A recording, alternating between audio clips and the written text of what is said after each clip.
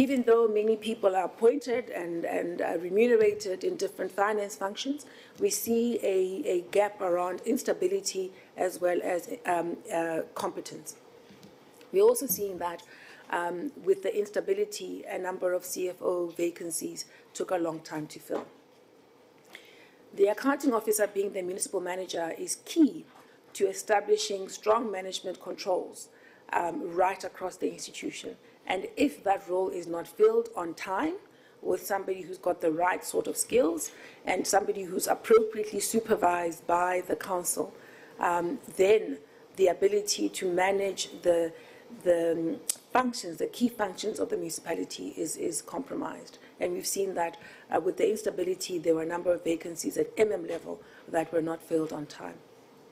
And then what municipalities do is they then end up relying on using consultants to provide financial statements. And that would translate into other functions as well. So other than skills and capacity as a root cause to the inability to report on financial management properly, there is the element of governance and accountability. We're not seeing the type of impact that internal audit and audit committees ought to be providing. And even though every single municipality has got an internal audit function and an audit committee, we're not seeing the impact of their work.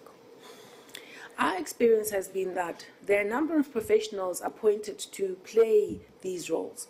However, the nature of the work that they do and the recommendations they issue are not valued and ultimately implemented by those that run government. So when you don't have an accounting officer that takes the recommendations of internal audit and audit committee seriously, the value of that investment is then not felt. We've also seen that the support by coordinating institutions was not at the right level. However, as I've indicated, that is starting to improve. The instability at councils has also been a major feature in terms of the lack of capacity and the lack of discipline to drive reliable reporting on financial management.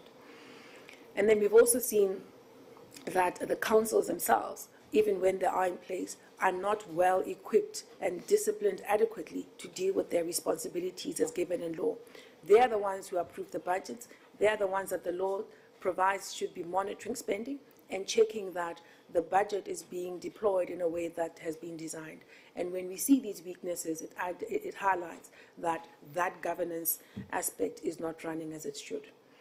And so the impact will really be around financial resources not going into the places where they should, accountability being compromised, transparency being a challenge, and money not going in the best possible investments for the benefit of citizens. Maluleke also added that there are only 2 municipalities at the metro level with clean audit outcomes. We've got 2 municipalities at the metro level that have got clean audits, and that is the city of Cape Town and the city of Ekurhuleni. Then you've got 3 with unqualified with findings, 2 that are qualified, 1 adverse. Fortunately, no disclaimers at this level. The intermediate cities, which are the bigger towns and cities, their outcomes don't compare favorably to the rest of local government. We put up this slide to give you a sense of how each of the categories look. The major insight we would offer is that even those bigger cities that have access to bigger budgets and therefore have the ability to attract and retain professional talent and technical expertise, they are unable to run their affairs in the way that is designed and acceptable from a governance level. So the process of sorting out the stability, the performance, the accountability within local government must look right across the board. Local municipalities, district municipalities, intermediate cities, and metros. The district municipalities should be doing much better. And they should be also setting the tone and example and offering support for local municipalities. But you don't see that. And as I said, the ones with the bigger budgets and the better location to access and retain talent are also not performing at the right level. And that is the Auditor General continuing to engage with members of the committee, and she is set to hold a media briefing later on to expand on the financial standing of municipalities across the country.